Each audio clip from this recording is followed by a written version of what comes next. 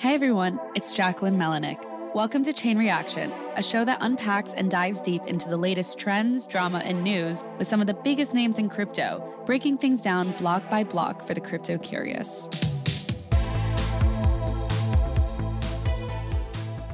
Today's guest is Josh Naftalis. He is a partner at the law firm Palace Partners in New York City, where he represents companies, boards, and executives in cases for white-collar criminal defense, regulatory enforcement matters, internal investigations, crisis management, and more.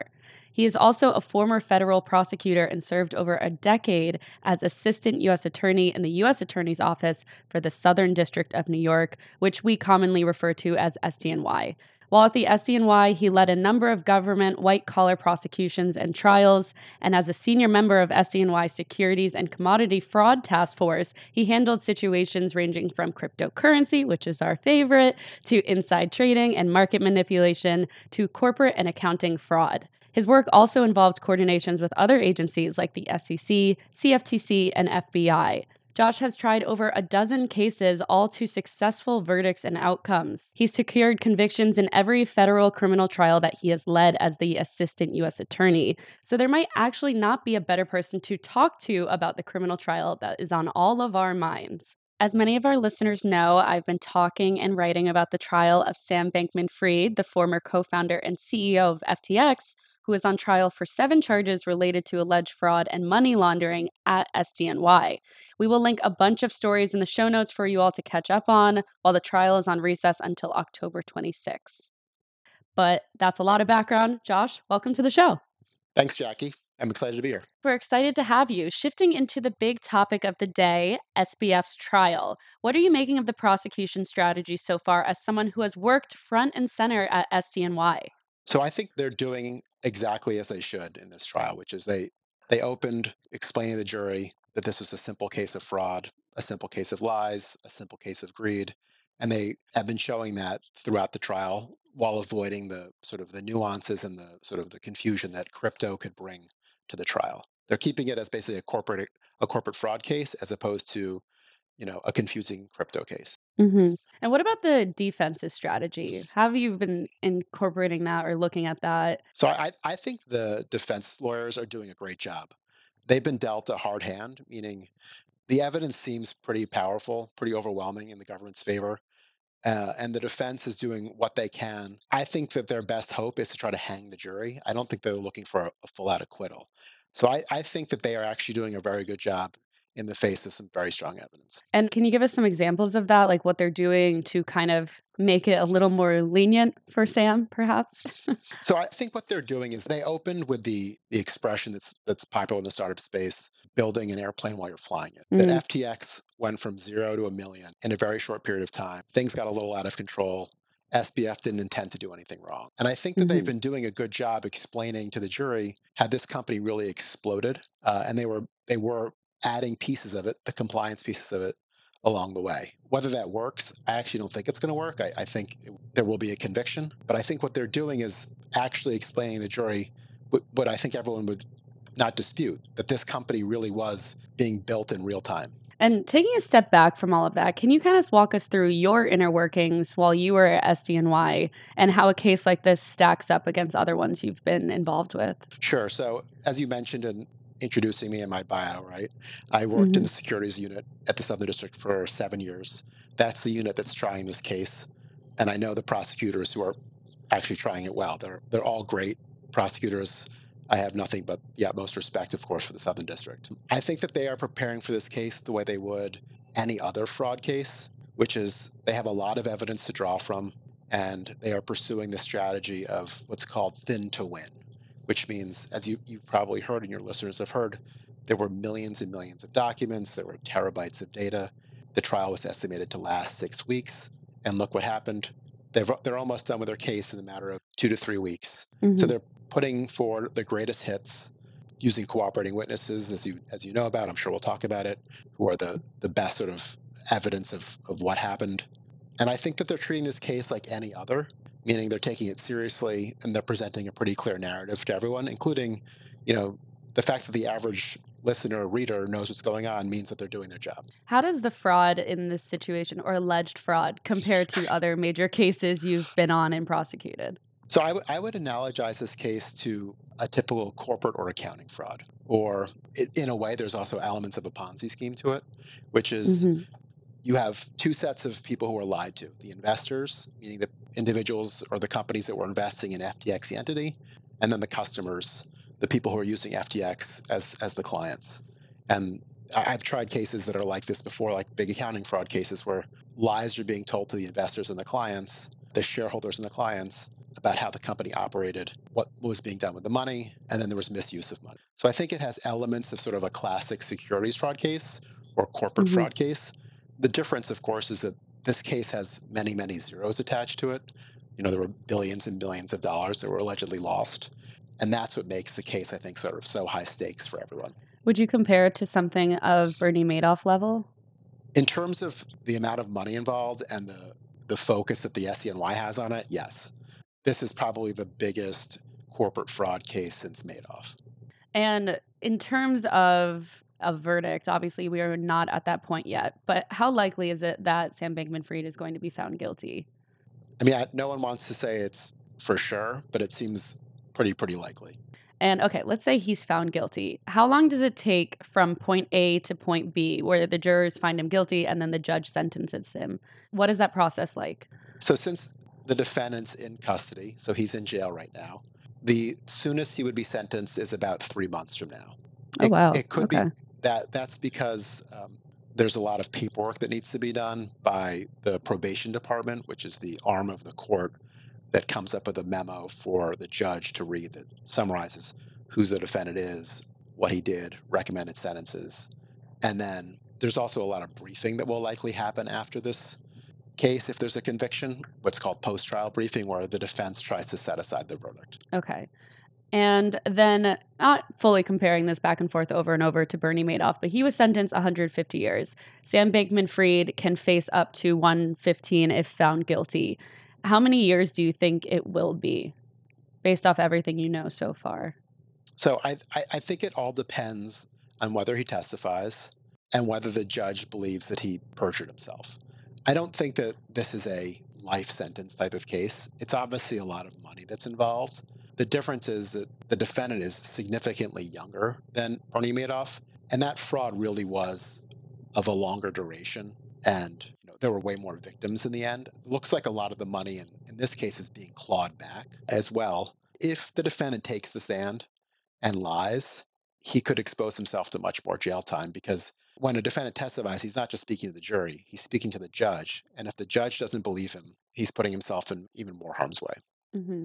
We will definitely get into the idea of whether or not Sam will testify at the end of this, but how does age kind of play into this? You just brought up the differences in age between like Bernie and Sam. Sam was seen as this like quote unquote wonder boy billionaire under 30. Obviously, he's a little over 30 now.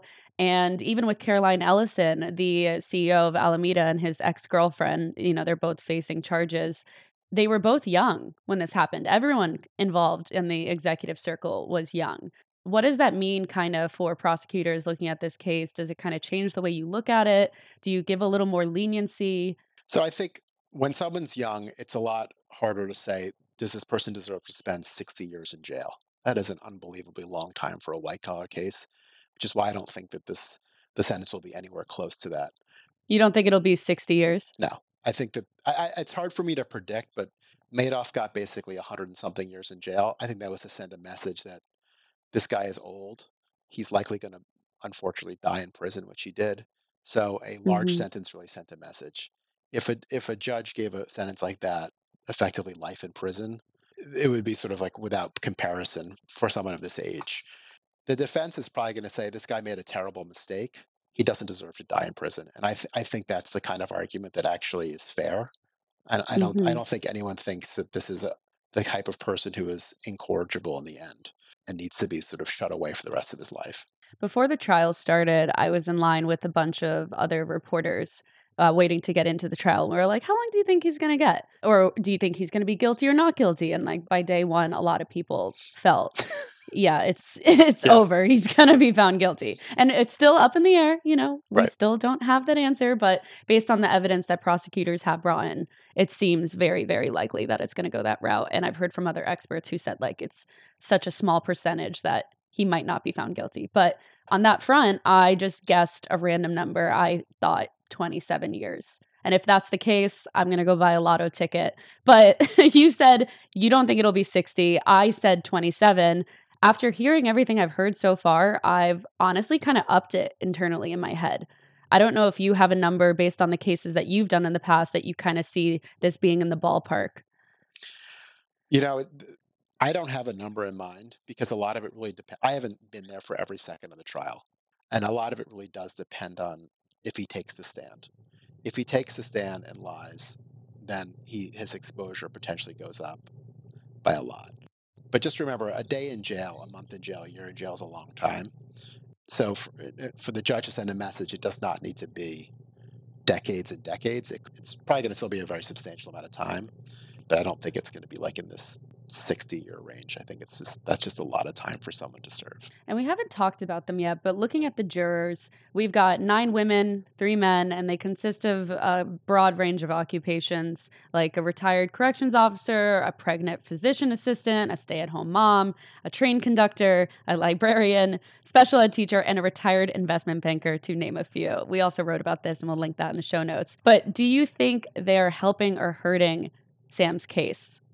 I think they're doing their job. That's a pretty typical sort of juror Mm-hmm. pool, The meaning average American. it's Yeah. the average American, the average New Right. Yorker, some guys in Mm-hmm. finance, some of them who have nothing to do with finance.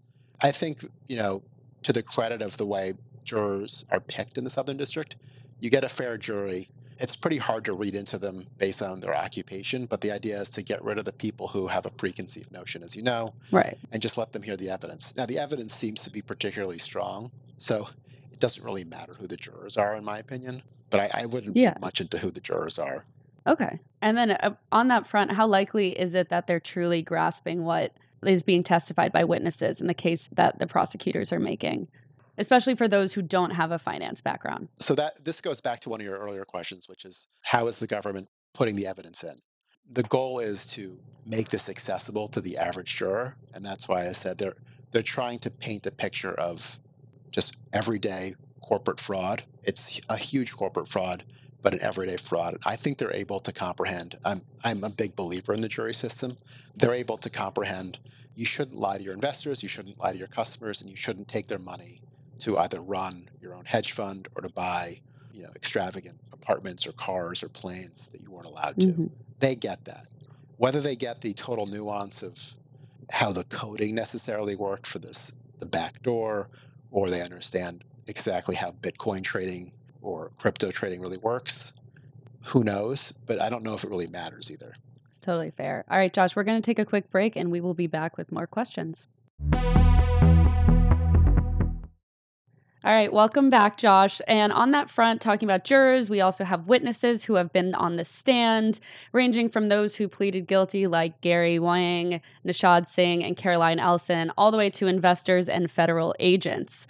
How do you think these different types of witnesses are adding to the case that prosecutors are building? So I think this is the typical lineup that you would expect to see from the Southern District in a big corporate fraud case. They're each playing their role, and I think they're each coming in smoothly. The cooperating witnesses, as you said, are really what everyone wants to see. That's the drama. And it's also the best evidence. Those are the folks that Bankman-Fried allegedly committed this series of crimes with, and they're the people he trusted. And that's really who the jurors want to hear from if they're available. So I think that, as you've noted, has been key for them. 3 witnesses who have told consistent stories that corroborate each other and that line up with the documents. The other witnesses have been key too. The other investors, the agents who have traced the money, showing the jurors the other pieces of the crime and how the documents and the money, how the documents show what happened and how the money moved. And then, of course, this is a fraud on people. So you heard from the people who actually got hurt. Mm-hmm. And of those 3 people, Gary, Nishad, and Caroline, what parts of their testimonies have you found the most impactful? And which parts do you think will resonate the most with jurors? So, I think the Ellison's testimony is obviously the one that everyone wanted to hear. and has had the most impact. You'll notice that the government called her second. They Hmm. wanted to, I think, call the one cooperating witness first to sort of set the stage. Obviously, like that went well. And then she was the main event. And I think what she was able to tell is the defeat the backdoor argument or the hedging piece of it. Oh, we told her to, on cross, she was able to hold up to were you supposed to hedge. I think that was the main event. What was supposed to happen with the Alameda money or not. And then the other two witnesses really dealt with the back door, as I understand it. So I think that's what to look for with this. They each had their role, but I think Ellison was most important. And for the timeline for all three of them, they all pleaded guilty. Caroline's facing up to 110 years, Gary is 50, and Nishad is 75. What is the timeline for that? Is that on the hands of the prosecutors to kind of package all that up? They talk to them separately after this testimony? What does that kind of look like? So they'll all be sentenced after, assuming there's a conviction, after the defendant, Bankman Fried, is sentenced, basically when their testimony is no longer needed. And that will proceed along a slower timeline. But if Bankman Fried's the last one to be charged, then the government will just want to get the cooperating witnesses sentenced. And I would imagine, as most people have speculated, they won't get jail time. They all came in the door very promptly, and it looks like they've held up their end of the bargain. Oh, so you don't think they would get any of that jail time? Is that common? In a white collar case where you're a first time offender as a cooperator, it's pretty typical for the cooperating witnesses not to do actual jail time. Oh, wow. Now, it's not guaranteed. I've had cooperating witnesses who did get jail time, but it's Right. it's the exception, not the rule. Okay, so why do they have those years up to like 110 for, say, Caroline, if it's more common for them to get 0? Is that on the case that they don't tell the truth or that it was so damning that maybe they will get some? No, it's you got it right. It's so that the jury understands that the incentives they have to tell the truth. If they get up there and lie and their cooperation agreements are what's called ripped up, meaning they're voided, they still have exposure of 100 whatever years in jail. So common sense, right? If it's the options are you could get a real break at sentencing if you tell the truth. If you lie, you could face 100 whatever years in jail. You're going to most likely tell the truth. Hopefully. Yeah. Hopefully, yeah, that's the goal. Right. It's interesting you say that because at the end of Gary's testimony, the prosecutors were kind of explaining that he pleaded guilty. He had this cooperation agreement, everything. And they're like, "And how many years are you hoping to get?" And he said, "I'm hoping for like 0." Yep. And some people in the room laughed, but I guess that's a reality then. No, it is. It's a reality, and it's why you cooperate. Okay. So do you think it's unlikely for all three of them to get jail time based on the testimonies they gave, if they're true, which it seems like they were? Based on what I know, yes. Wow. All right. And I know we've kind of talked a little bit about the coming potential testimony from Sam Bankman Fried. We are going into the last innings of the trial. Prosecution is wrapping up on Thursday. They said they have about 3 more potential witnesses. We'll see if they bring them in or not, or how many of them come. But what are you kind of expecting from the defense's case going forward? I know their lawyer said it might take a week if they make a case. I don't even know if the if is genuine. I feel like like who doesn't make a case was kind of my thought. Well, that's standard for a defense lawyer to say, meaning they're keeping all options open while the government is putting its evidence in. Most defense lawyers and defendants don't have much of a case to present because it's really most of the time they're using the government's witnesses and cross-examining them to put their case in. I think the main event and likely the only witness the defense has is the defendant himself. And I do think he will testify. I think, as you said, we're in the last innings, to switch metaphors. This is like his Hail Mary. Right. What are the types of things you think would help Sam in this situation by testifying? So I think what he's dealing with is strong evidence, 3 cooperating witnesses, and just the billions of dollars flying around, and all the statements he's made along the way. His tweets, all the recordings that the government's played, the interviews they've played. This is his opportunity to say, I didn't intend to do anything wrong. I didn't act in bad faith. I was acting in good faith. Things just got out of control. And it's really hard for any defendant to explain to a jury, what's in his head unless they take the stand. It's, of course, fraught with risk. But I think this is his opportunity to say, I didn't mean for any of this to happen. That's why I'm not guilty. And do you think they'll put him out first, or will they have other witnesses testify? And if so, who are these other witnesses that are testifying on his behalf? I mean, he may have some character witnesses, which are sort of, He was a good he guy. was a good guy. Yeah. I've known him since I was whatever. Right, right. We did this together. He's always been so supportive of me. In terms of people who actually are fact witnesses about what happened, I think really it's him. And do you think they would start with the character people or start with him? Like, what's the typical rotation that you've seen in cases you've done in the past? I mean, usually it's the character witnesses go first if you're going to call them because they're still thinking about whether you want the defendant to testify. I think if the defendant ends up testifying, you're not going to see character witnesses. The character witnesses are really in lieu of the defendant testifying because let's think about it. Character witnesses are saying, like, this guy's a really good guy. I respect him. If the jury ends up hearing from the defendant, that's what really matters. So you can sort of forego those witnesses. Also, another thing is, so he stands up, says he wants to testify. Does he have the choice to just like be like, no, I don't want to testify anymore? Like if it gets hard for him, or he has to do it fully cross-examination, both sides? So the choice as to whether to get up there and take the stand is his. It's not his lawyers, it's his. Once he starts testifying, it's in his control to the extent of the witnesses. His lawyers, I'm sure, have crafted a direct examination with him. But once it goes to cross, he doesn't get to say, I'm done. It's up to the prosecution to finish its cross-examination, subject to whatever the judge says, obviously. But he can't just sort of walk out if he doesn't like how it's going. It'd be a little too easy, wouldn't it? Right. And on that front, with the whole testimony and everything, obviously the defense is going to try and paint him in the light that we talked about earlier, where it's like, oh, it was a startup, it was a plane that was being built while it was flying. What are other types of things you've seen prior defense teams use as a reason for alleged fraud and money laundering that maybe could apply to this case? So I took a peek at what are called the jury instructions before we started up, which are the sort of legal instructions that the judge delivers to the jury. And I looked at the ones that his lawyers just, have proposed. And it looks like they are still trying to go with what's called the presence of counsel. It's not advice of counsel, as you may have heard. The fact that he was surrounded by all these high-paid consultants and lawyers means that he was acting in good faith, that he thought that everything was kosher. It doesn't mean he has an affirmative defense, meaning like a legal defense. Like I went to my lawyers, asked them for an opinion, and they said we were okay. I think that's another argument he's still going to try to push. That was the one that Judge Kaplan deferred before the trial. He said the defense couldn't open on this argument, but it looks like the defense may try to go back to that issue. What is something you think the media or people on the passionate crypto Twitter are getting wrong about this trial so far? We're not legal experts. So what is something that you think maybe has been misconceived or falsified floating around about this trial? Or just in general about understanding this trial? Sure. We talked about it a little bit at the beginning. I think the two things that people are getting wrong are related, which is the criticism of the judge and the criticism of the defense. You can't get a better judge than Judge Kaplan.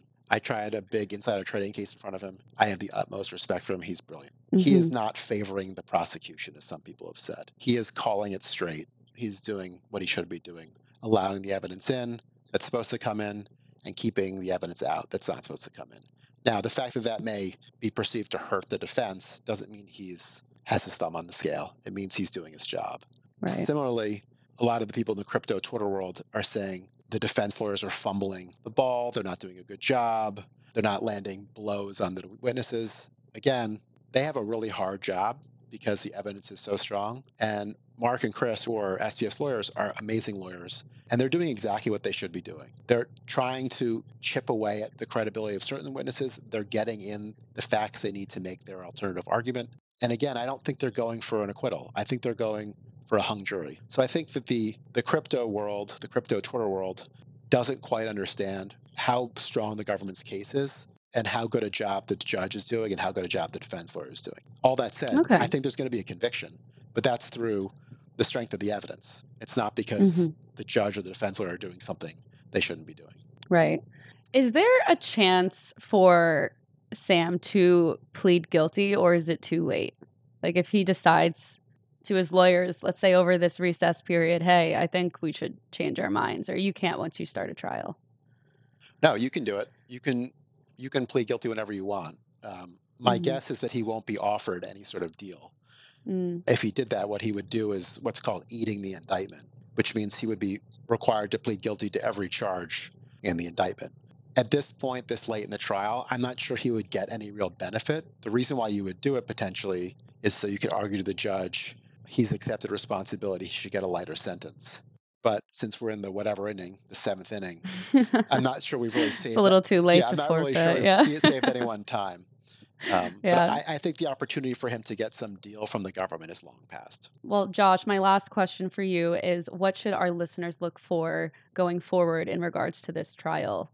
I think that the most interesting thing for them is, as we've talked about, whether the defendant takes a stand. If he does, it's pretty rare for a white-collar defendant to do it. As we talked about, I think this is what he has to do, given his personality and the strength of the case. And the question is going to be, can he deliver on his direct examination and get his story out there? And again, how does cross go? It could be a total nightmare for him. But I think that's really the last most interesting thing for the listeners. All right. Josh, thank you so much. I really appreciate it. My pleasure.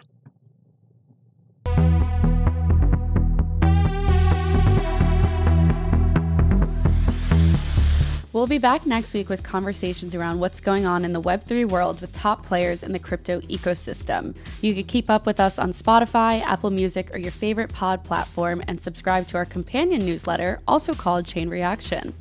Links to the newsletter and the stories we talked about can be found in our show notes, and be sure to follow us at chain_reaction on Twitter. Chain Reaction is hosted by myself, produced by Maggie Stamets, and edited by Kel. Bryce Durbin is our illustrator, and Henry Picavet manages TechCrunch audio products. Thanks for listening. See you next time.